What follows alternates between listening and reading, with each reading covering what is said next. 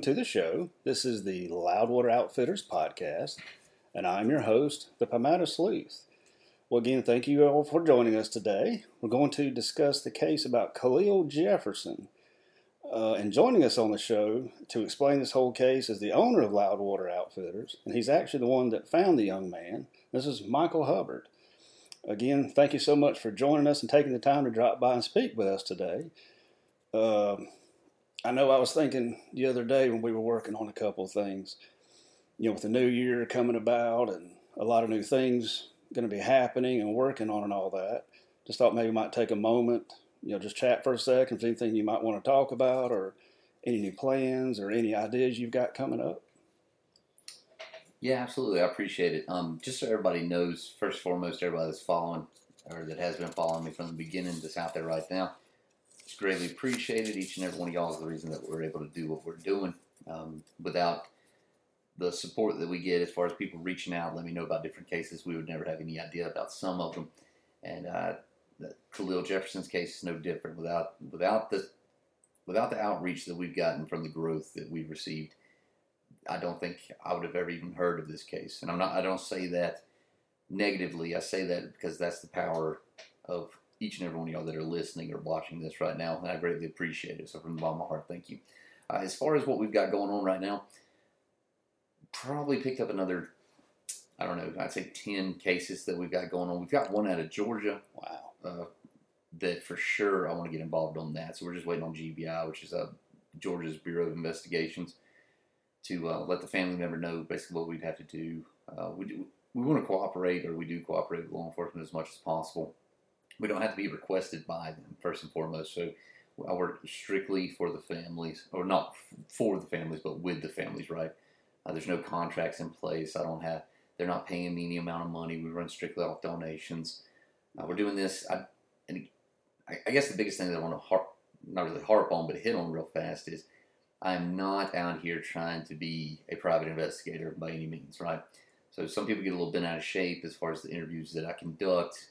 There's people that are kind of upset that I don't dig more and ask more questions, this, that, and the other. That's not what I'm trying to do. I did 10 years in law enforcement, at least 5 as a narcotics investigator. So do I know how to ask these questions? Yes, 100%. That's not what I'm doing. I'm not out here trying to hold court and media attention. I'm not trying to, have all these things going on like that. My only concern is finding these missing loved ones. All the rest of it, I could care less. I'm not trying to hear it. Do I think that it's important? The information in these messages, I do. But for me, personally, my mission is to find the missing loved one. And the biggest thing that I run off of that is last known locations. Right. But what I did want to say, so that everybody knows, I've heard everybody ask about going in-depth and doing these interviews and things like that. And instead of me just using this platform to let the families get the message out, which I will always continue to do, right? That's always going to be priority number one. I let them get their message out, not my message, not the public's message, the family's message out, so that others can hear that. And if somebody knows something, they can come forward about it. They can work with them. But I did want everybody to know that John here, Palmetto Sleuth, is going to be joining forces with Loudwater and taking over all the reins on the Loudwater podcast here. So that's his baby.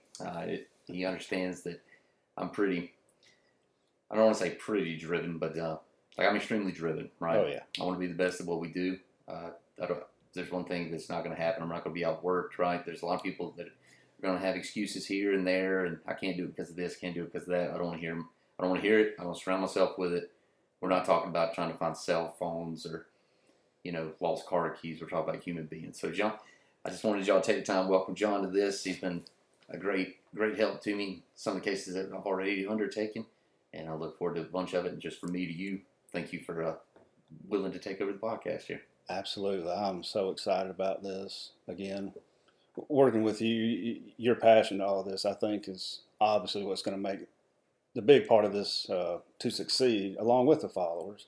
But also just got to remember to hit that record button. So glad you didn't get too mad.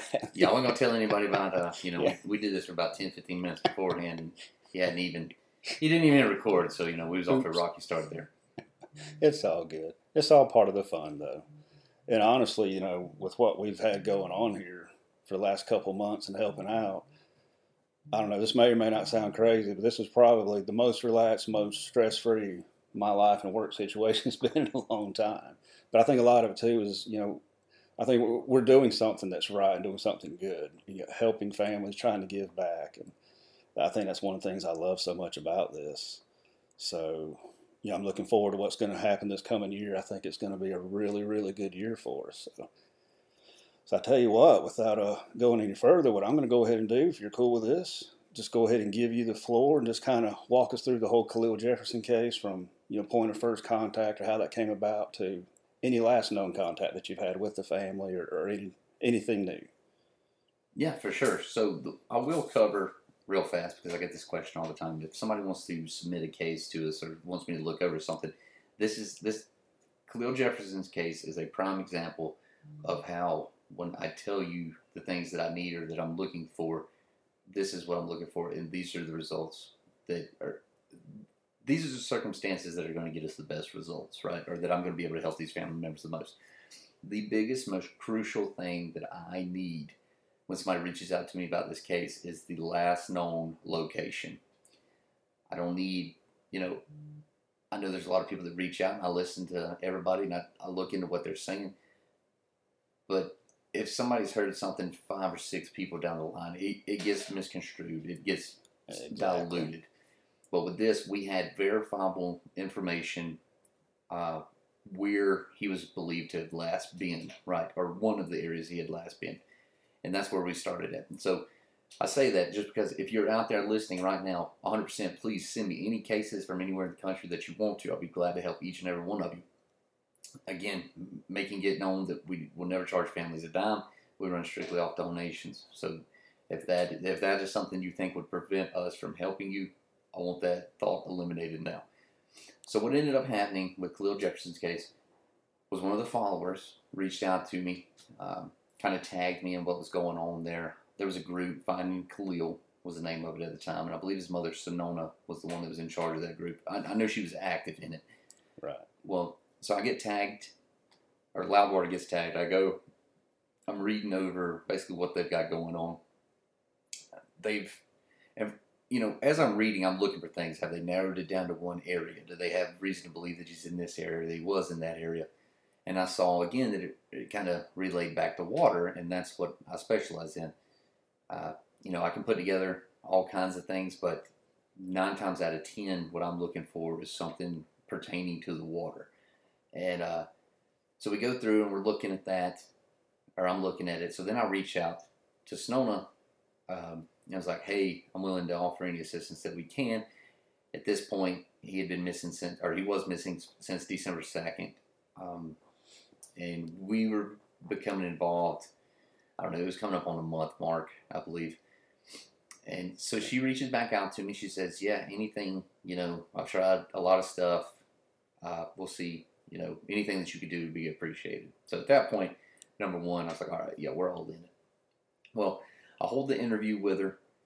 I aired it. It's still on YouTube. And Sonona, if you're watching this, I'm still praying for you. And she's been an extreme pleasure to work with, right? I mean, she's been an extremely strong woman throughout this entire process. Absolutely. The community up there saw the same thing, and it's really rallied behind her. And she's dealing with her own set of issues. That community's dealing with their own set of issues of, things pertaining to the way Khalil Jefferson's case was handled. That's not my story to tell, right? But she definitely has a story. I've spoken to her about it, and I'm sure she would be glad to speak with you as far as coming on the podcast and letting, giving her side of things. Right. But so I talked to her. I let her know. I was like, hey, we're going to go to the last known location. And at first, I think she was kind of hesitant just because, and a lot of these people are, because they'll say, oh, well, police department's telling me they've searched this. These other organizations are telling me they've searched this. And I'm not trying to be conceited or cocky at all when I say this, but that's what I specialize in, is the way that my brain works. I look and feel these things, and I look for the things that everybody's missing, right? Like that one thing that's sticking out that's so obvious that people think, no, it can't be that. And that's just what I do. Right. So, again, I'm not discrediting anybody that was up there that was involved in this. My hat goes off to you for taking the time and going into it. It was just, things happen. And I don't have answers for what other people did or what they didn't do. All I can do is speak on what I did. So, again, just want to make that clear, too. I'm not blaming anybody for anything. I'm not saying it didn't happen because of this. That's a whole other story for a different day, and I'll let her give that story. But, so we go up there. We start, I don't even remember where I was. I was in Greensboro, North Carolina. I was doing Nicholas Sneed's case a couple days before that. Went up there. I missed finding him by, maybe a quarter mile. I was a quarter mile away from where his location was. So I was already pretty upset about that one. And then, so one of the female cadaver dog handlers that was with us at the time, she was doing some work with us. She wanted to go up there as well, which I thought was a great idea. So what we were doing in the process was, where we don't charge anybody anything for this, we were trying to basically raise the funds to cover the fuel. She had a big truck, She had a big trailer, so she was trying to get up there. At the end of the day, that didn't happen. Just so everybody's aware, right? We didn't receive anything at the time. So we went up there, got up. As soon as we get there, it's about 6 hours away, 6.5 hours away. We get out. I talk to the mother, talk to the family. Or Khalil's sister was there, I believe, at the time. I know she was there later. And then there's two other ladies that were there. And again, I reiterated what we were going to do. We walked to where the pier or that bench was, where the clothing. So what had happened? There was clothing that was placed underneath there. He taken a picture of that and sent it to somebody else, and said, "Hey, this is where my stuff's going to be." But they had already found those clothing items in that river shortly after. Sonona, his mother, was actually on the kayak and found them. So she was the one that did that. So that led me even more to believe to go back to that area. Gotcha. I go to that area. We spend maybe 2-3 minutes there. At this point, we're probably at the 10-minute mark. Then 10 minutes of just walking down there. So I get his mother to step back. The other two females that are there step back. The lady with the cadaver dog, she takes it back and, starting to work her dog.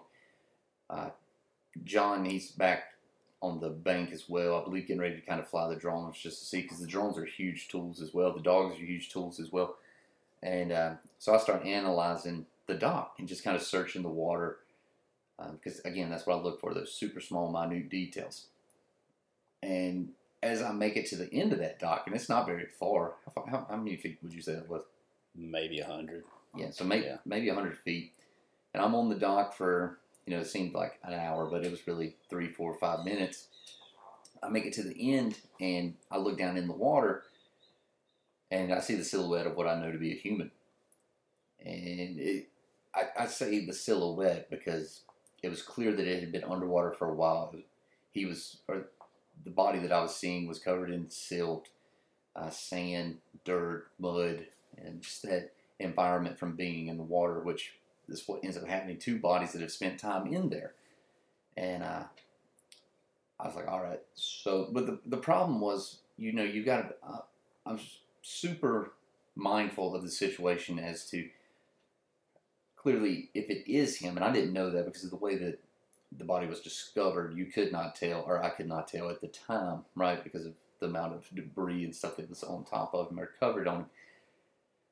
I'm trying to confirm that it is, in fact, a body. So I call John over there. I call the lady with the cadaver dog over there. And,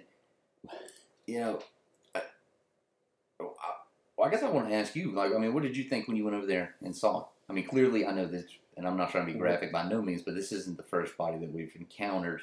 Right. But what was your thought process when you saw it? Like when I basically walk me through that, just from your perspective. Well, when you called my name, I could tell right then. I said he's already found something. I could tell in your voice, and I'm like, oh wow. So when I got down there, honestly, I wasn't expecting what we saw, because, like you said, the silhouette was from about the waist up. Correct. About half of it out of the water, and the first impression was that can't be. But then got to look, and I'm like, that this is absolutely what we think it is. I guess what threw me off was the location. Yeah. What we've heard the searches previously, and that water moves pretty fast. That's one thing I noticed too. So, but yeah, my impression was, that this is absolutely what we think it is, but how? I mean, that's what I was thinking. I know this area's been searched several times, but again, I was concerned about Sonona too. She's obviously probably figuring something's going on, or what are they looking at, or what are they talking about. So I was worried about that. But now that's the first body I've ever seen that's been in water. That is the first time I've ever seen that. So that's when I noticed, like you were talking about the silt and all that. It was pretty heavy. Yeah. So yeah, I mean, it happens really quick, and there are different levels, right, of floating. So you're going to have one level of floating between 2 to 4 days after a body becomes deceased. And then you're going to have another one about 2 weeks or so after, to where they kind of start to float even more. And again, I'm not no kind of science major. I'm not a coroner or nothing like that. But again, it's just going off of things that I've known and seen through personal experience. And so I guess going back to that, so I call y'all over there, and you're like, okay, yeah, you're not crazy. This is a body. At that point, my biggest concern is the family. Right. I don't want her to see her, if it is her son, because there's no way that I could tell you definitively that day that it was her son. But it was, without a doubt, it was somebody. Right. And so I go back up there, and I tell her, I'm like, look, I don't, and there's no easy way for me to say that, and that's one of those things that a lot of people don't take into consideration either. It's like, all right, yeah, you find them, then what? All right, well, in this scenario, since his mother, I mean, we're not talking about a distant cousin. We're not talking about somebody that read about this on the internet. We're talking about the person that gave birth to possibly the person that's laid in the water deceased. So I try to treat that as careful and, I guess, compassionate as possible, but at the same time, like, you have to be straightforward, right? You can't. Right, yeah. So what I remember going up and saying was, I don't know how to tell you this, but I have already found something, and it is a deceased human, right? And so initially, and I told her, I said, I can't prevent you from coming down there. I highly recommend you do not, just in case. But I can't tell you what to do, but I respect your wishes, and we'll be here for you the entire time. And then at that point, I started trying to get people to call 911. Now, again, naturally, people don't see this kind of stuff every day. It's just not normal for, people to process this kind of thing. So I tell one of the two ladies that was there, I was like, hey, go ahead and call 911. Well, so what happens is when your brain gets into that high, like adrenaline, and doesn't believe something, or like a fear, you get what's called auditory exclusion, right? Right. And you're hearing sounds, but you're not hearing the words, right? So it's just not making sense. And I think that was what was setting in, and I recognized that. And so I went ahead and I made that 911 phone call. I explained to them what was going on, who I was, what we were doing. And, and they said that they were going to send somebody out there. Well, and I'll come back to that here in just a second, too, because there's something about that kind of irks me, and it has since that day. But from that point, two of the ladies, well, both of those ladies, Sonona had asked them to go down with me to kind of see it as well. They go down there. They immediately know. And they're like, yeah, that's definitely a body. And I was like, okay. Well, at that point, they go back up, and we began standing by for the police at that point. Well, I will say this. Again, I'm a huge supporter of law enforcement. I'll do anything I can to help them out.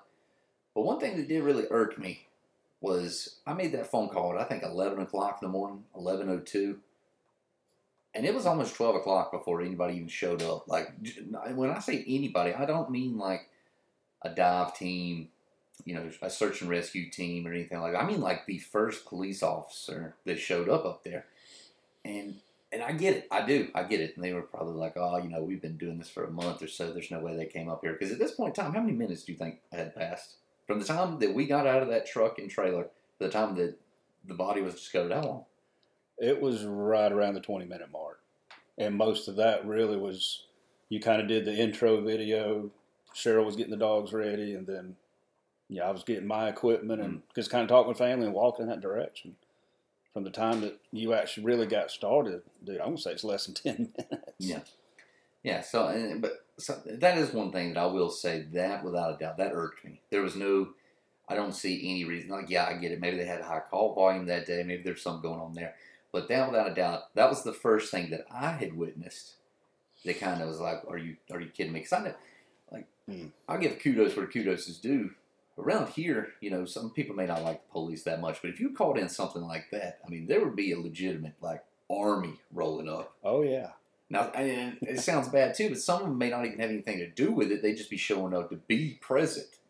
Want to see what's going on. Yeah, but that just wasn't the case. Yeah, I was a little surprised at that, too, because, generally, when you get that type of a call, somebody said, we think we may have found a body. I mean, even something that simple. Generally, that first responder's there with it just a few minutes, and because I think you'd asked me twice, have they shown up? Where are they? We're like, we have no clue. Yeah, and where I'm talking about we were at was not some desolate in the middle of nowhere type location. Was it East Carolina University? Was maybe 5 blocks away? Yeah. So I didn't understand that. Now, however, I will again, like I said, I give kudos where kudos is due. I didn't catch her name. Probably got it on video somewhere. But the first officer that arrived was a female, and she did a jam-up job. I was extremely, like, the way that she handled this situation, she was extremely professional. Yeah, she was. She stayed with Sonona the entire time. She was super compassionate. Like, I mean, that's the way that it's supposed to be. And I'm sorry I don't remember your name right off the bat, but if you're listening to this, kudos to you because you definitely did a good job and you should be proud. Absolutely. But then, so I guess after the police started rolling in, they started doing their thing. And backtracking to that again, I think the emotional and mental aspects that this plays onto the families is one of the things that I do want to get out there as well, right? I know it's a private matter. I know it's a personal thing. But to anybody that's listening to this now, right, and with this, I mean, it's public knowledge now. We're not the ones stating this. It's been put on record that this was allegedly a suicide. That he was battling with mental health. He was having problems going on there. My hat goes off to him. Thoughts and prayers are with him. Again, he was an Air Force veteran. Myself, I was in the Marine Corps, and like I said, the 22 a day, you hear a lot of people talk about that, but it doesn't really resonate with people until it becomes a part of their life, right? And me personally, one of my best friends was part of that, and that's kind of what drives me that much more to help get these families those answers, because his family did, they know what happened, right? Talking about my buddies, but I couldn't imagine if that had happened and they didn't have that closure being able to put him to rest, if that makes sense. Right, exactly. But just kind of, so anybody that's listening to this that is thinking about it or needs help, definitely reach out to us. If I would help, without a doubt, I'll do everything I can. I don't care if it's 1, 2, 3 o'clock in the morning. If you reach out and you say, hey, I've got some things going on in life, because nobody's perfect. Everybody's got battles that they're facing. But reach out. I know it's hard. I know you may feel like somebody doesn't care, nobody wants to listen to you, but I'm telling you right now, I'll do it without a doubt. I know John will do it. And if we can't get you that help, or you don't want to talk to us, we will find somebody that will get you that legitimate, certified, whatever kind of help that you need. Oh yeah, absolutely. Because the amount of pain and agony, like I know the people that are going through things, it sucks. I've been at my worst. I didn't think that you could come out of it, things like that. So I understand that. But after all these cases that we go on and these families that we talk to, just the disbelief, right, of that can't be my child, or you hear mother say that's not my baby. Somebody's playing a trick. That's not real. Like that's how much. I mean, there's a lot of pain behind that to hear somebody say those kind of things. So much pain that your brain doesn't even want to believe what you're seeing, right? Yeah. And it's a bad situation all the way around. And again, that's why when I say that Sonona is probably one of the strongest people I've ever met, she 100% is, because she was there the entire time. She was the one every day, boots on the ground, making this thing happen. And she wasn't going to stop until she found her child. And that without a doubt, that's what she did. So again, yeah, I may have personally went up there and seen him or found him, but it was because of his mother's drive to get her baby brought home. It was because of the followers and subscribers reaching out to me. That's what I'm saying. The community that we're building, it is not me that's doing this. Yeah, okay.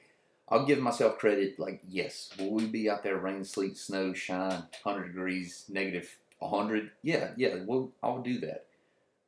But I wouldn't be there or know these things if it wasn't for everybody working on it beforehand or reaching out to me about it. And I think you'll agree with that, right? Oh, yeah. I have been beyond impressed with this, what we call the Loudwater community.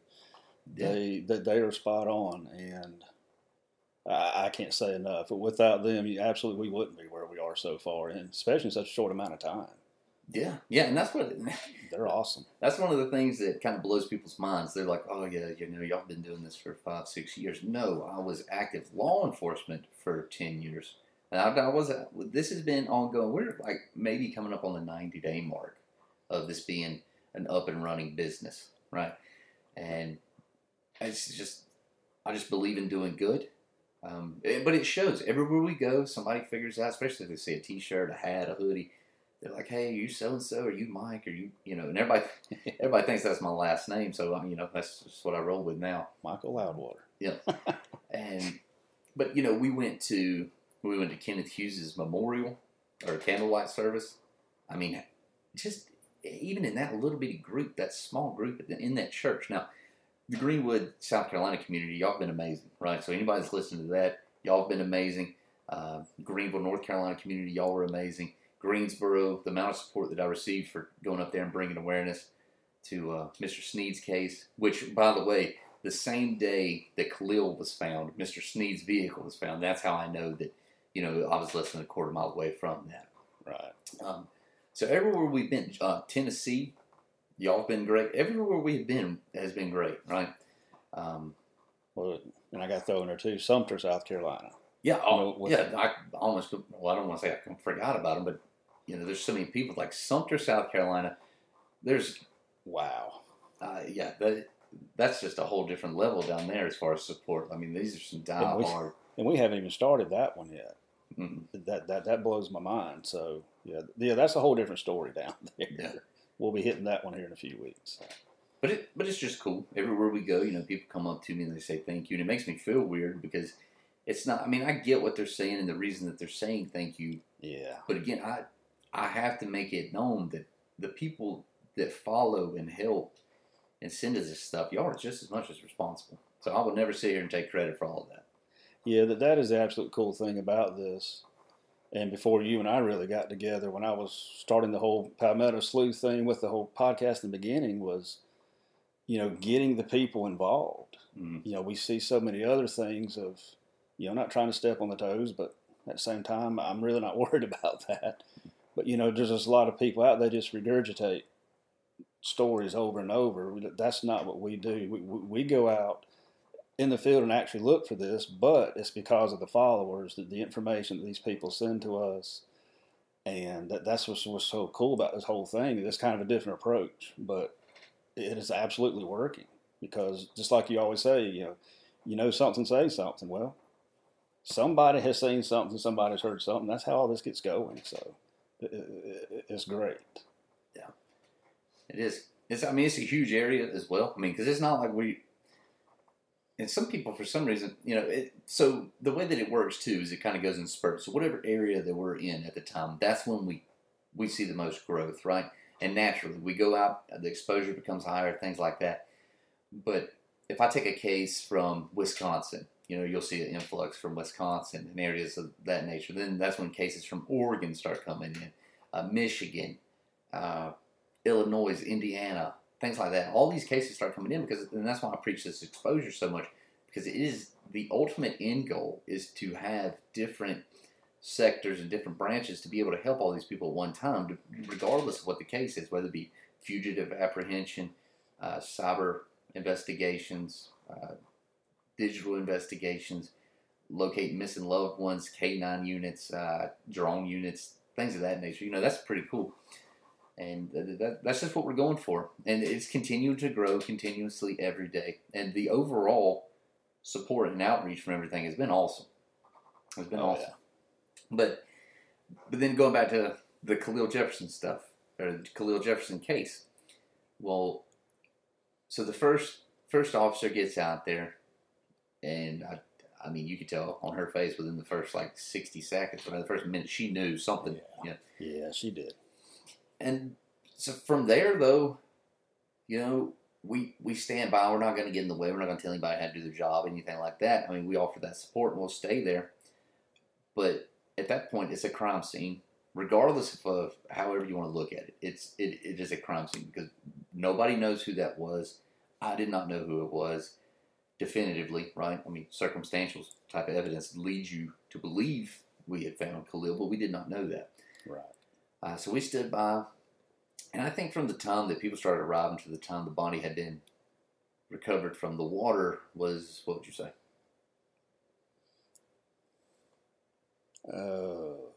Maybe an hour and a half total. Yeah. A lot of that really just everybody's kind of getting their stuff together and how they were going to handle it or what have you. Yeah. And once the body was recovered, it was loaded up, and then it was taken to the medical examiners. I think it was Pitt County medical examiners, and they waited. I can't even tell you how many days. I think it was right at a week that they waited for the confirmation. So something about that too that I wanted to point out. We at no point in time before that confirmation came out from the Pitt County coroner or medical examiner's office, we never said that it was Khalil. If you go back and look at those posts, we clearly state that we had found unidentified human remains. Now, we didn't go into details saying that we had found a body in the water. We didn't go into, but it was crazy to me because I wasn't really asked anything on scene. I was asked for our basic information, those kind of things, but not really. And I guess they kind of had it because I relayed all that information on the 911 thing, but we didn't hear anything from that. Well, then it was kind of misconstrued because there was a post made by the actual police department stating that they believed the remains were that of Khalil Jefferson. And I just want to clear that up. That was not us. So there were some people that were confused, naturally so, that thought we were the ones that had posted that. Now, part of me wants to be like, well, if you could read, it clearly shows that the person that posted that was Greenville Police Department, not us. So, I straightened that out in the few times I saw it because that's something somebody else, or I want everybody to understand too. Yeah, we get it. Common sense tells you a lot. We're able to, kind of reason together things that we find, but we don't make those determinations, right? I'm not a coroner, never have been, never been a medical examiner. I can't announce why somebody was deceased or how they became deceased, what their identification is. I'm just not doing that. And then a week later, they came back and they confirmed that it was Khalil Jefferson, and it's a bittersweet thing because number one, that's what the family wanted answers, whether he was alive and well or he was deceased. They just wanted their family member brought back home. So I'm glad that we provide that. But there's so many more questions that come up with it that we don't have the answers for. I'm not going to have the answers for. It's a good and bad thing, right? It's one of the worst things you can experience, but also one of the best things you can experience by giving these families that closure. And, I don't know. A lot of people ask me how you deal with it. How does it make you feel? Those kind of things. And I have to, and maybe some people get upset about this, but I have to look at it as this is what I'm put on this earth to do. I'm put here to help these families get these answers. Everything that I've been through, the Marine Corps, police departments, firefighting, wildland firefighting, all the different experiences and classes and training that I've been through, the way that I know my own limits, that all of that has led up to now and being able to push myself to go through and find all this stuff, right? And that's just why I continue to do it. So, do I enjoy giving back? 100%, but I look at it as, if I'm not doing this, who's going to do it? Exactly. And, then there are other organizations that are out there, and I wish them all the best. I hope nothing but success for all. I hope every time somebody sends you a case that you find it. But I don't care. I'm not in competition with anybody. None of that matters to me at all. I think that it's stupid if you want to have arguments and, say, I don't want to work with them because they do this or they do that. No, I don't feel that way. I wish we would all work together. But at the end of the day, everybody's entitled to their opinion. And I also know me, I'm never going to buy into it. I'm never going to name any names. I'm not going to give you credit because that's what some people want, right? But at the end of the day, I can tell you this. There's not a soul out there that is doing this that's going to outwork me. It's just not going to happen. I will give credit. Again, I'm all about giving credit where credit's due. Texas EquiSearch, I've talked to them. That is an amazing organization. The guy that founded it, I mean, you can go watch. I mean, hell, they made a documentary about him, The Killing Fields of Texas. Yeah. But that dude, that organization, what they've done, that's jam up. And he's never quit since the day that, his daughter came up missing. He was the one, that put that together. And they tell people all over the country. And that's exactly what we want to do. Now, those type of individuals that have that, and they're like, all right, we're going to do all we can to help Indy and everybody. That's who I surround myself with. I don't have time to sit around here and be like, oh, well, I can't do this because police didn't request this or they didn't do that. Like, at the end of the day, you can get out there and go to work. That's it. Exactly. You can say you can't do this because of that. At the end of the day, those are just excuses. And somebody contacts me and tells me that their loved one's missing. It may be nothing more than me making a video interview and I'm trying to get their story out there. Or it may be us finding them. Either way, I'm going to do everything that I can. Oh, absolutely. And I think that's one thing that some of these other situations are forgetting. The whole reason why we're out here or why they're supposed to be out here. This isn't about us or them. This is about the family. I mean, we're talking about somebody's a human life here. Yeah. And there's been a couple petty issues we've had to deal with, and I'm just like, it's pretty clear what they were about. So, like you said, we don't have time for that. We're here to help these families. We're here to do what we're here to do, and that's it. And then at the end of the day, all it is let's find answers. Yeah, and again, though, back to the community thing, my followers are great, man. Loudwater community, because y'all shut that down in a heartbeat. Yes, they did. Yeah, that did not take long at all. And it's like you said, it's been a couple different ones, but people that truly follow us, people that aren't like just cherry picking information or cases that we've taken over, but that have followed everything we've done. I mean, it's evident. We're not. One day, maybe, hopefully, through just the social media aspect of things, like especially, and I want to make that clear too. The reason that we do this on social media is because it allows us to grow this audience, number one, so that increases our outreach. That increases the power of getting the information out there, getting information back to us on where somebody may be, something like that. But it also makes it to where we don't have to say, after a month, hey, I'd appreciate it if anybody that wants to donate, go donate. Because at the end of the day, I'm into this thing probably close to $16,000, $17,000 now out of my own pocket. And that's okay because I know what we're doing is right and eventually it'll grow. Absolutely. But through like YouTube and people are already watching this, people are already reading it. And if they're doing that and they don't have to come out of their own pocket and we get paid to fund what we're doing now, that's what it's all about. That's all I could ask for. Because you also have to understand too, this isn't like, this is a full-time job within itself, but I also have another full-time job. And until I can break away because of, I have things that I have to pay for. You got things you got to pay for. Yep. And until we can get to that point to where this is what pays us, and I know that it'll come, I know that it'll be there. That's just the way that it is. Because it takes away time from us being able to work these cases to help other families. Now, with that being said, I'm not above. If I know somebody that can work on something while we're not available, I'll reach out to them and I'll try to line that up as much as possible. But for us to be on boots on the ground, things like that, we do have to fundraise. We do have to do things like that, sponsorships, just different things there. Yeah, and I've mentioned it on my other podcast about I pulled my police retirement, so I'm operating off of that and living off that for several months. But I say that because again, when you and I first started talking about this just a few months ago, and really looked into it, some of the info you gave me, and I started talking about and looking at, and of course, your drive about everything. That's one reason why I made that decision because, there's no doubt this will succeed. Yeah. And So, I'm all in. That's why, if you want to say risking it, but pulling that to do this, to dedicate as much time as possible, because I think we're going to be there a lot quicker than anticipated, because, again, these followers, good Lord, it's like an army. It is. It's crazy. I mean, like, there's a big difference between like a follower and a community, and I truly believe like it's a community. Like these people are looking out for each other, looking out for us, and I just think it's wild. I mean, if you truly look at it from the beginning until now, we've played a part in it's either 11 or 12 loved ones that have been located, whether deceased or alive. Now, I'm not saying we've been there for all 11 or 12 of those, but we have. People have called us and asked questions, and we've been able to help them look at ways to track them and find them. But 11 or 12 people within a 60-day time frame, and those are cases ranging from 41 days old to 26-year-old cold cases. That's a big deal.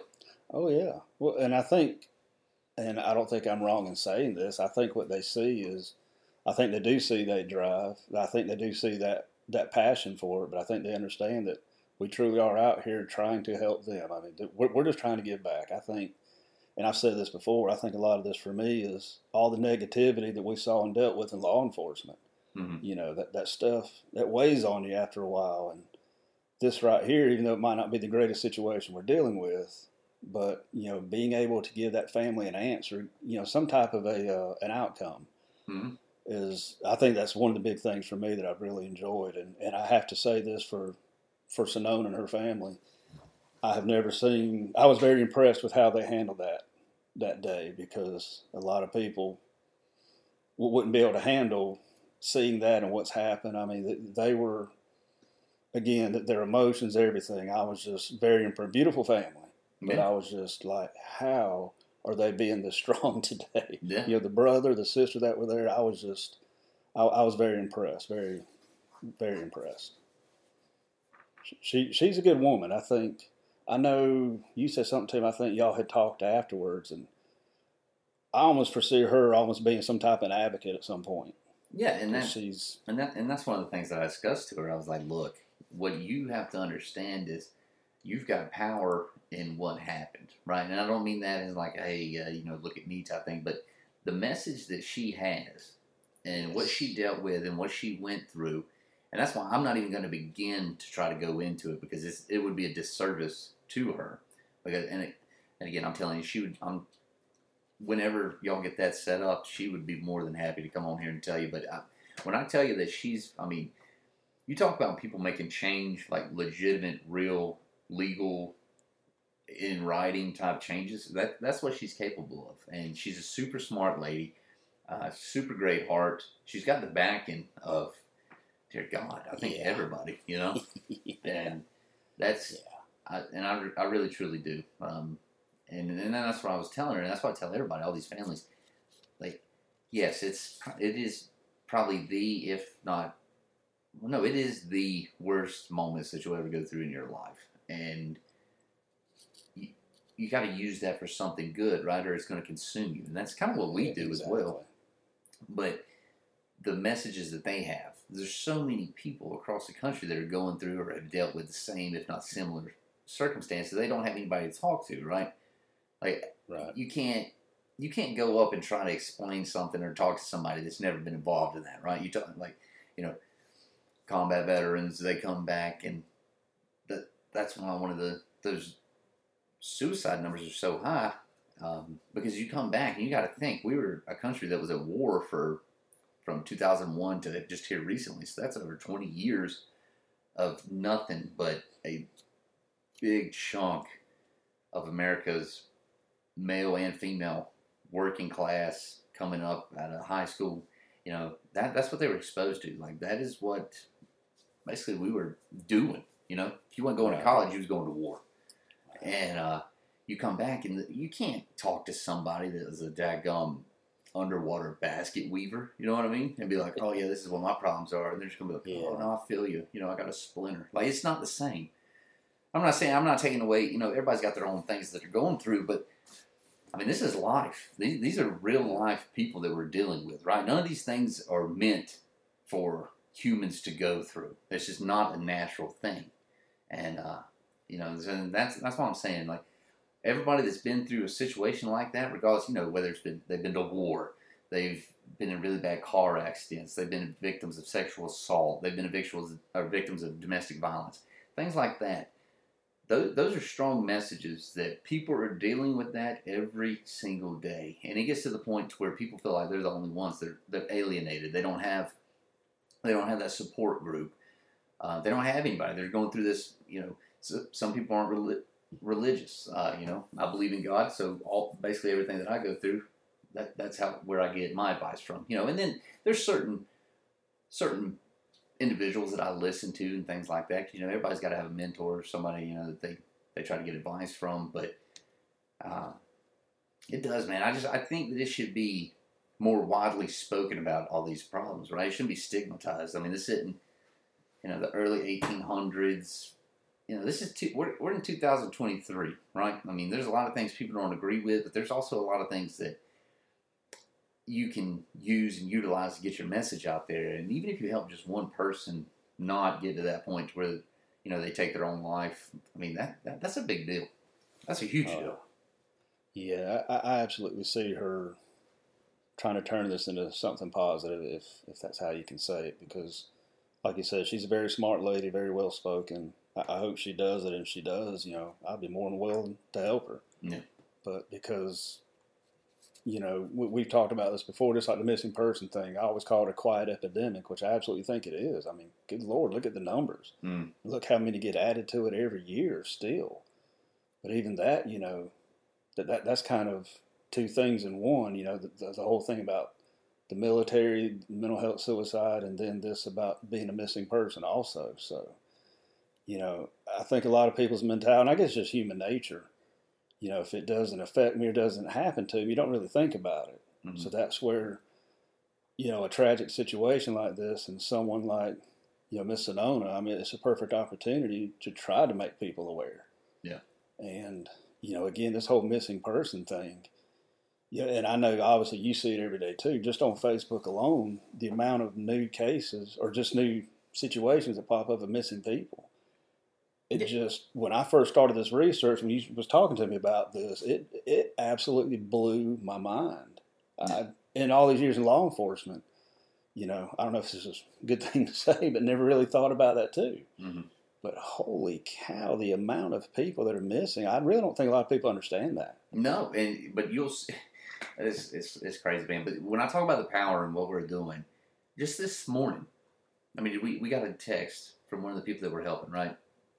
And what did it say?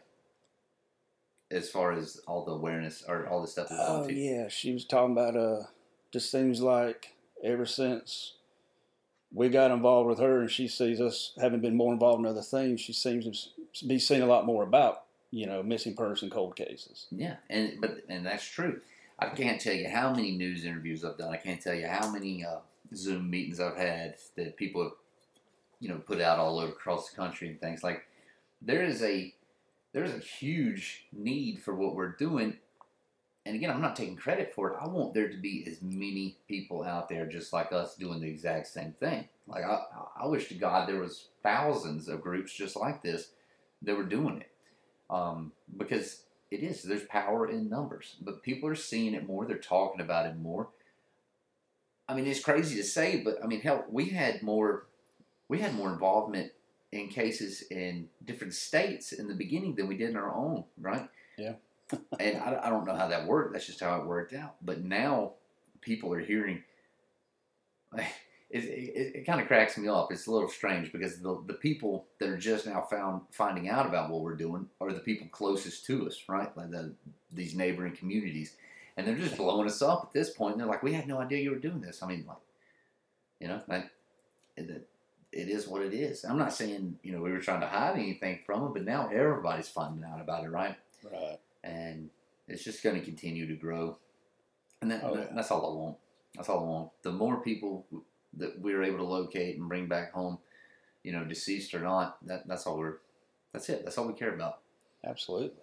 And like I said, the more people that get involved trying to do this, other organizations, the better, because on any given point, on the average, 150,000, I mean, I know what 600,000 go missing every year. Now, obviously, a very large amount of those end up being found. It's really ends up not being missed. It may have just gotten lost, or there's several different categories to that.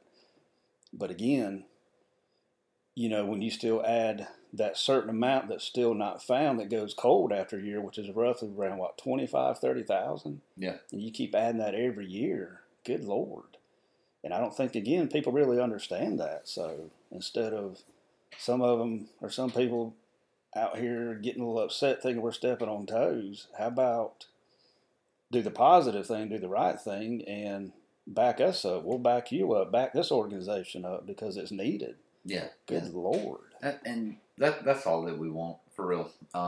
Because if you look, it was like 2 days ago that I went around looking into the information.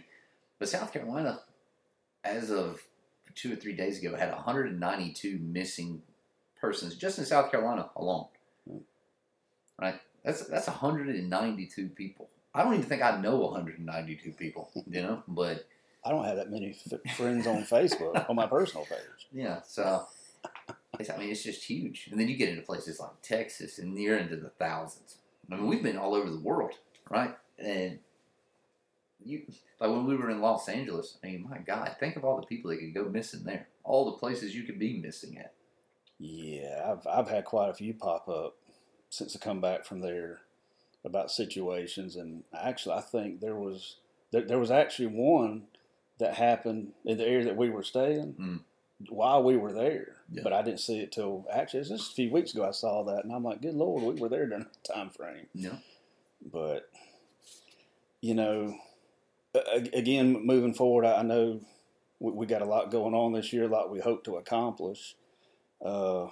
Again, we need as much help as we can from all the followers.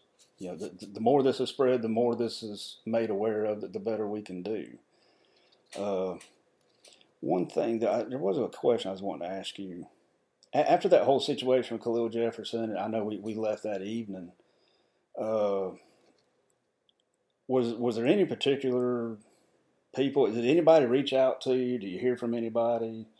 Anybody, like news agencies or other organizations we I think you talked to Sonona a few days after that. But yeah, I talked to Sonona. Well, so almost, while we were still in that park, right, or behind those apartments, I had 2 different news agencies call me from there. On the way back, there was 4 more interviews that took place, 3 or 4. Wow, that's quite a few. Then our local news media, they reached out to me because we took another case on down here, and they saw about it. Tennessee actually reached out to me. Greensboro called me back because I did an interview with them when I was up there that day looking for Nicholas Snead. Oh, yeah, that's right. And then they called me back and they were like, "Hey man, this number one good job, like on finding Khalil." And they were like, "You were right there at the one in Greensboro." They're like, and not necessarily an interview, but they're calling back and they're just like, "Hey, what you're doing is cool. We never even thought about this kind of thing," and it's growing, so the interest is there. There was some other interest, I've had, I don't want to really go too much into that because I don't, if it's still on the table, the opportunity for this, I guess I'll put it this, the opportunity for this to become something huge on like a major production type level scale is there. I've had those conversations, which kind of blows my mind, because people want to know, like, how did you come up with this idea and everything else? But I swear to God, the very first conversation, the very first interview that I ever held in this thing was with Jason Rose, which is Braden Rose's uncle. And you can go back and look at their that interview. He did end up being found. Unfortunately, he was deceased. But that was the very first case that we played a part in. And all this started in God, I don't even know what year it was. Probably, it was brand new, but it was in a Chevrolet Suburban. So this whole thing started in a passenger seat of a car, and has grown into what it has now. So it's just it kind of blows my mind how fast it takes off.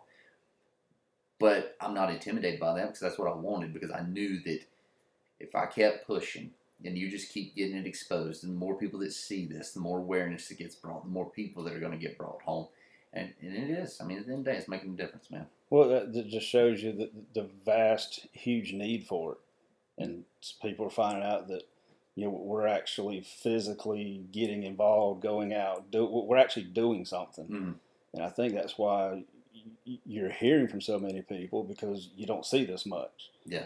So and I know we were talking about the Sumter thing because I think you call it the Sumter 20. There's like 20 missing down there, and I know you've reached out to 2 or 3 other groups. So I'm hoping we all can coordinate together because I think that would be awesome. Because again, we're all trying to do the same thing. Yeah, and that's another. So there are 2 more groups, right? I'm not big into name dropping, right? But the people that helped me along the way, those are who I help.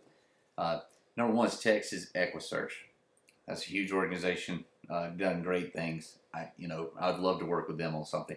Now, but when I say I would love to work with them on something, so they do have us down as a point of contact for this South Carolina, North Carolina, basically the Southeast region. So we are on that. So if you contact Texas EquiSearch and you need something in this region, it is my understanding that we'll be one of the first ones that they reach out to as far as getting on this. So that's great. That partnership's awesome. I'll do anything they need for me. Cool. Another group that reached out and has been, nothing but helpful and gave credit to us, and we were planning on working, or him and the other group that I'm about to name, they were going to work on the Greensboro Nicholas Sneed case after I had went up there. But that's Exploring with Nug, Jeremy Sides. I'm sure, there's a good many of y'all that came over after he shouted us out. But I have been in talks with him and trying to get it set up so when I come back at the beginning of March, we're trying to do a real big push down in Sumter for about a week straight. So if you hadn't, or if you've never heard of him, go check him out. It's a pretty big channel, so I highly doubt you hadn't. But if you haven't, by chance, go check Exploring with Nug out, and he's partnered up with Adam Brown Adventures. I watched their live. They did an interview. I guess it's probably been a week now. It was a few days ago, but it was within a week. But they were talking about that they were interested in getting involved in more of the land side of searches and things. And I reached out to Adam because he said he was interested in cadaver dog, or that was a possibility they were exploring. And I just kind of let him know, like, hey, if you're looking for some dogs, I know some people that could put you in the right direction. Right. And I think that would be awesome because he's out of Columbia, Exploring with Nugs out of Georgia, and then we're out of the upstate of South Carolina. So that little area right there between the 3 of our groups, you get a lot of ground covered. And they've solved cold cases before. They found 2 or 3 different vehicles in cases ranging from 10 to, hell, I think one of them was 30 years old cold case. Oh, wow. So yeah, and they've been going at it for years. And so just hats off to them. Cool. Yeah, I'm looking forward to hopefully doing that with them in Sumter because I was reading a little more about that the other day when you had posted that about the Sumter 20 and all those pictures. And again, it just comes back to, it still blows my mind. You don't hear about this stuff. No. And, that whole Brent Garcia thing, that just come up. I just happened to see something on Facebook. Mm-hmm. And I know I've mentioned this before, but, I started reading up about it, checking some articles, and found a podcast. And the family, they've been very kind about that and appreciative of the podcast I did on that. But somebody else did one. It was horrible. It was pretty much painting a horrible picture of this young man. And I just don't understand why people feel they've got to do that unless they think drama drives ratings for their shows or something. I don't know. But, that's what I like about this whole situation. We strictly deal in facts. Factual information, what we have on hand, and we roll from there. But, again, hopefully getting together with those guys soon, hopefully we can find a handful at least or some type of answer, some type of information, because I did not realize there was that amount just in that area.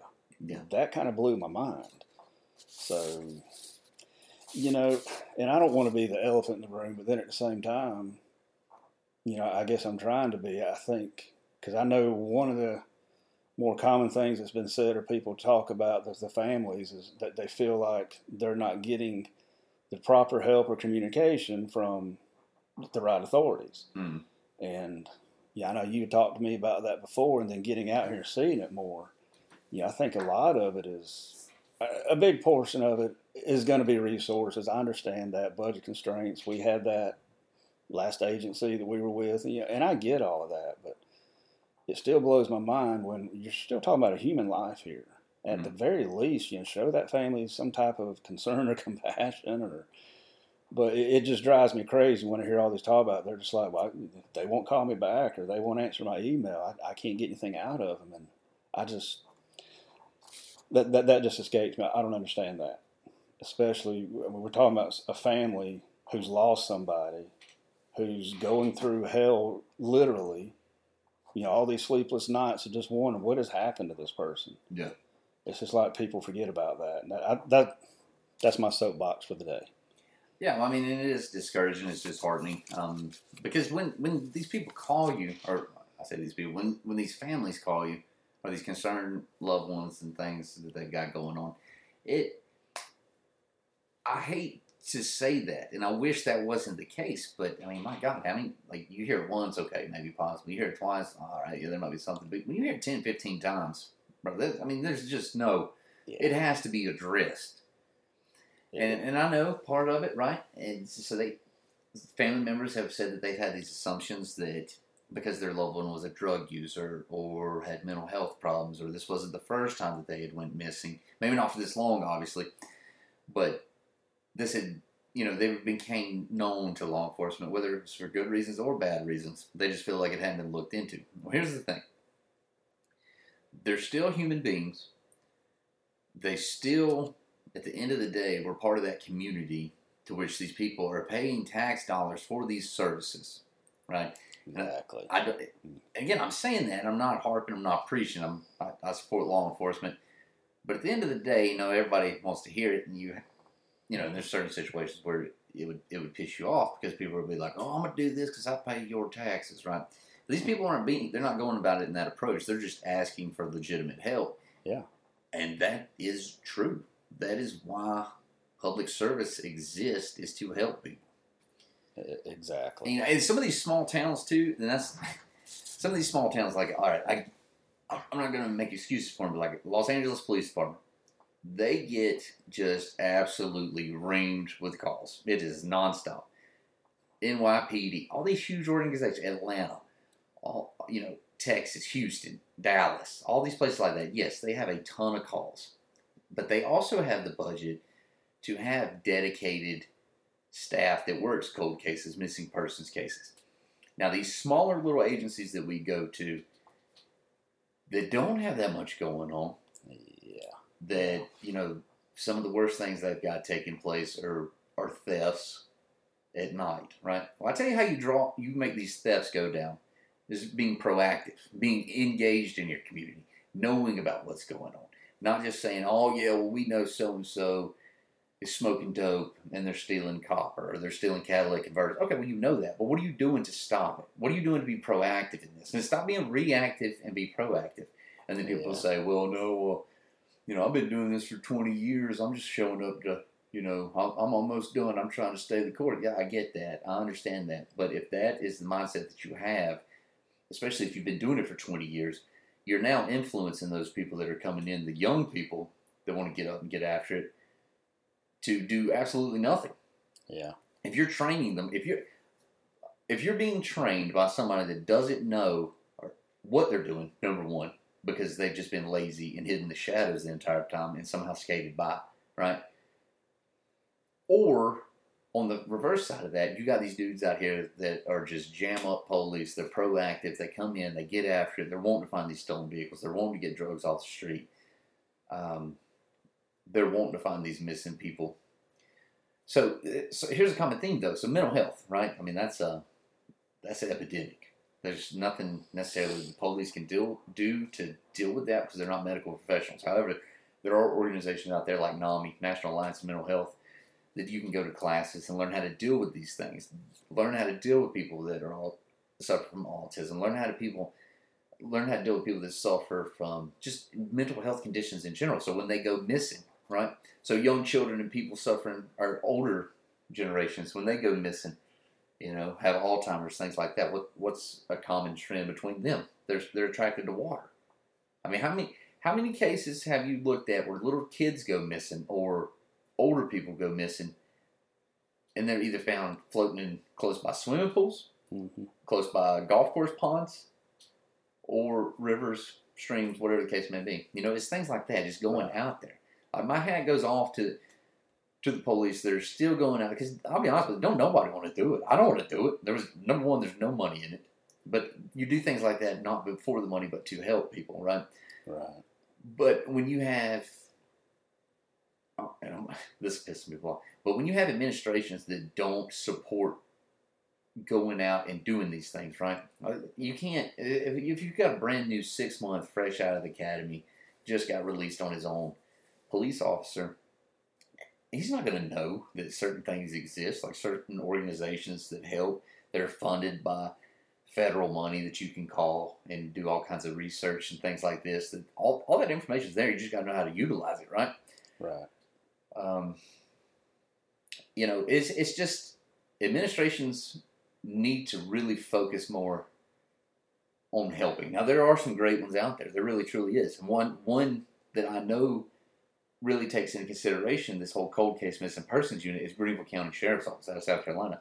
Yeah, I saw that the other day. I was reading that article. Yeah, so since interesting, the sheriff that's in there now, the sheriff that's in there now had formed a cold case unit, and since 2020, they have actually solved 9 unsolved cases. I think the last one was just today or yesterday. The news put out about it. Yeah, I was reading that yesterday. So it's things like that. So don't sit here and tell me it can't be done, right? That's why I said earlier, I don't want to hear that. I got no time for that. Like it can be done. You just gotta hold yourself accountable and go out there and do it. Now, yeah, there's a lot of other issues that are going on that people need to deal with. But this is also one of the biggest issues that you can deal with. So you have to find that balance. Like, this wouldn't have became a cold case if it had been looked into properly in the beginning. Right? I would agree. That first 48 hours is hands down the most important. And there's a huge misconception out there, and we've heard it from a couple people now, and I've heard it throughout my career in law enforcement, that you've got to wait 48 hours or 72 hours to report somebody missing. If somebody tells you that, you need to call a neighboring department, you need to call whoever you need to call and let them know that that's what you were just told, because that is 100% not true, not factual. And if you live in a state where that is a law, then you need to move, because that is idiotic. Yeah, that blows my mind, especially when, again, the first 48 hours are the most crucial. And I know this is a slight side note, that just made me think of this, like the Amber Alert system. Again, missing persons or missing children, but I don't think people realize this. That's not standardized across this country. Every state, county, what have you, handles and uses that differently. So I think the Amber Alert needs to be a standardized thing across this country, and it needs to be, if somebody comes and say, hey, this is missing, this is what needs to happen, instead of, well, come back and talk to us. And I don't understand that one. I still haven't figured that one out. Good Lord. I mean, for all we know, that they could be down the road, someone in the woods fell over and knocked themselves in the head. I mean, it could be something really that simple. And if you put something together in the beginning, somebody could have found that. But now, that person has died because of the injury or something like that, or what? It just, I don't understand that. Law enforcement of all should know that's the most crucial thing to deal with is time, no matter what it is. It's all a time thing. Yeah, and there are, again, let me repeat this. There are some, and I've still got some buddies that are still active in law enforcement. There are some of the best human beings you will ever meet in your life that are in police work. Oh yeah. But there are also some of the most incompetent, lazy individuals that have ever walked the face of this earth that are in positions of power within these within these law enforcement ranks that have no business being in those positions. Other than just because you go fishing with somebody, just because y'all's wives sell cookies at the local clubs and things like that. Like, I don't care about none of that. If you're not good at your job, if you don't back your people, if you don't back the officers that are underneath you, if you don't stand up when it's not the cool thing to do and say, hey, they were right, this is why, and I can back it up, then you have them. That is why your department struggle. That is why you're having problems getting retention. Number one, employee retention is at an all-time low bringing on new employees, period, just isn't happening because these things happen. Again, it's 2023. The internet exists. Why would you explain that? If you're in an administration right now in police work, explain to me why, fresh out of college, if somebody went to college, and you've got let's just say $60,000 in student loan debt, right? Because you're not part of, the very minimal amount that comes out debt free and things like that. Like, you're your average blue collar hard worker, and you come out and your first job offer after going to college, you're $60,000 in debt. You may be married, you maybe got some kids on the way, you maybe already have some kids, whatever, and then they give you a job offer fresh out the gate of $40,000. What are you supposed? Who's going to work for that? I did it when I started. It was $26,000 a year, and they could almost let me do it for free. I mean, hell, looking at it now, I almost did, but you can't live off that anymore. You can't. Now, I'm not making excuses for lack of better terms, the shitbags to get in there and absolutely tarnish what law enforcement stands for. I will be the first to call them out. If you're a trash bag, if you go out here and you're violating people's rights, you're doing things you ain't got no business doing, I got no use for it. Don't ever talk to me. And if your feelings are getting hurt by what I'm saying, then you might want to gut check yourself because you might be part of the problem and not the solution. Absolutely. Yeah, I would 100% agree with every bit of that. But there are good ones out there, and they're investigators, and they're just your average road police clocking in for 12 hours a day that are involved in, that are so dedicated to certain cases of people missing or crimes that have been committed where nobody's been held accountable. There are people that are so committed to that it literally consumes their overall being. So my hat's off to you. Been there, done that, got the t-shirt. Just keep grinding, and eventually you'll find something. Absolutely. Well, kind of going back to Khalil here in closing, it's always tough to see families suffer through these type of situations. Even though our years in law enforcement, being on scene with some of these type of things, it's still never easy. And, it's always a hard thing trying to figure out how to console or say things or do things in a certain way, but there's really just not. But I think these families understand and know that, we truly are trying to help. We're trying to do for them to give them what they're looking for. Moving forward, I know we've got a lot we're talking about this year, a lot of cases, a lot of things we're trying to do. We got a few other ideas. I'm looking forward to this year. I think it's going to be a banner year, if for lack of a better way to say it. I foresee a lot of stuff coming, a lot of support. If there's one thing, I think, how would you say this? If there's one thing you would really like for people to know and understand, how would you want to say that? If there's anything that I would want people to understand and know that's taking place is that, again, we are just getting started. It's January of 2023. By December of 2023, I fully expect for this to be a full-time, ongoing, just absolutely rocking and rolling organization here, because that's all I want. Like, there's no ifs, ands, or buts about it. This is what I'm going to do the rest of my life. It is going to be a grind to get there. I'm not afraid of the work. I enjoy that. But that's just it. The biggest thing that I can say that I want people to know is keep sharing, keep tagging us in cases, keep reaching out to us. I'm not afraid to talk to anybody. Like, I'm not. I enjoy talking to them. I don't mean that I enjoy talking to them under the circumstances that I'm talking to them, but I do enjoy talking to people because I believe that I can help them. Right. That's what I want to work on. Absolutely. So just keep doing that. There's one thing that my biggest goal for 2023 is I do want to do a 60-day straight, different case every day. Well, I tell you what, the way that I would like to do it. I would like to take 30 cases, right? 30 cases from basically anywhere from here to the middle of the country, right? Because in 60 days isn't long enough to go all over the country. But I would like to basically stay on if you drew a line down the middle of the country and everything on the right side, that's where I would like to stay. But I would like to take 60 days and go work as many cases or bring awareness to as many cases as possible in those locations. And the reason I say that, because within 60 days, there is no doubt in my mind that we would be able to bring closure to, I don't know, I'd say at least 10 families. Oh, I would agree.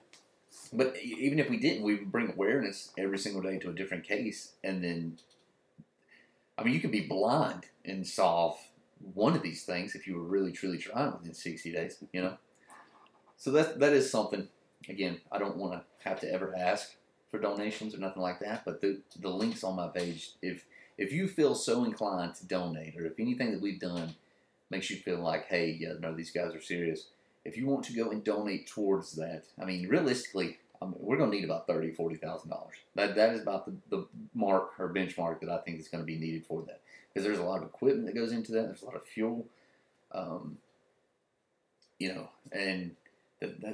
that's what I think is going to be needed for it. Just being realistic. And $30,000, $40,000 at the end of the day, I know is a lot to some people. $30,000, $40,000 to other people is hardly anything. You know, each and every little bit helps. But if you can't give anything, don't think that excludes you from what we're trying to do. You can share it. You can comment. You can post it in the groups that you're in. I mean, just get it out there. That's all we want. Oh, absolutely. You know, I've had a couple of emails over the last couple of months, and I'll throw this in there on that. People asking, you know, is there anything else I can do? I really don't have money. And I completely understand that, you know. Pay attention to the Loudwater Outfitter page, the Facebook page, you know, because he may be will be posting an area we might be in or somewhere we're going to. So, you know, come out and volunteer, help us search, anything like that. You know, same thing even with equipment, you know, whether it's even something simple as, you know, SD cards or extra batteries, you know, we'll take and use anything. But, you know, fundraisers will be an absolutely awesome thing to do. We would love to get together if anybody wants to do that. So, you know, we've had people ask that. So those are several different type of situations that, you know, somebody wants to get involved in or help do for us or help us, what have you. I think those will be great ideas.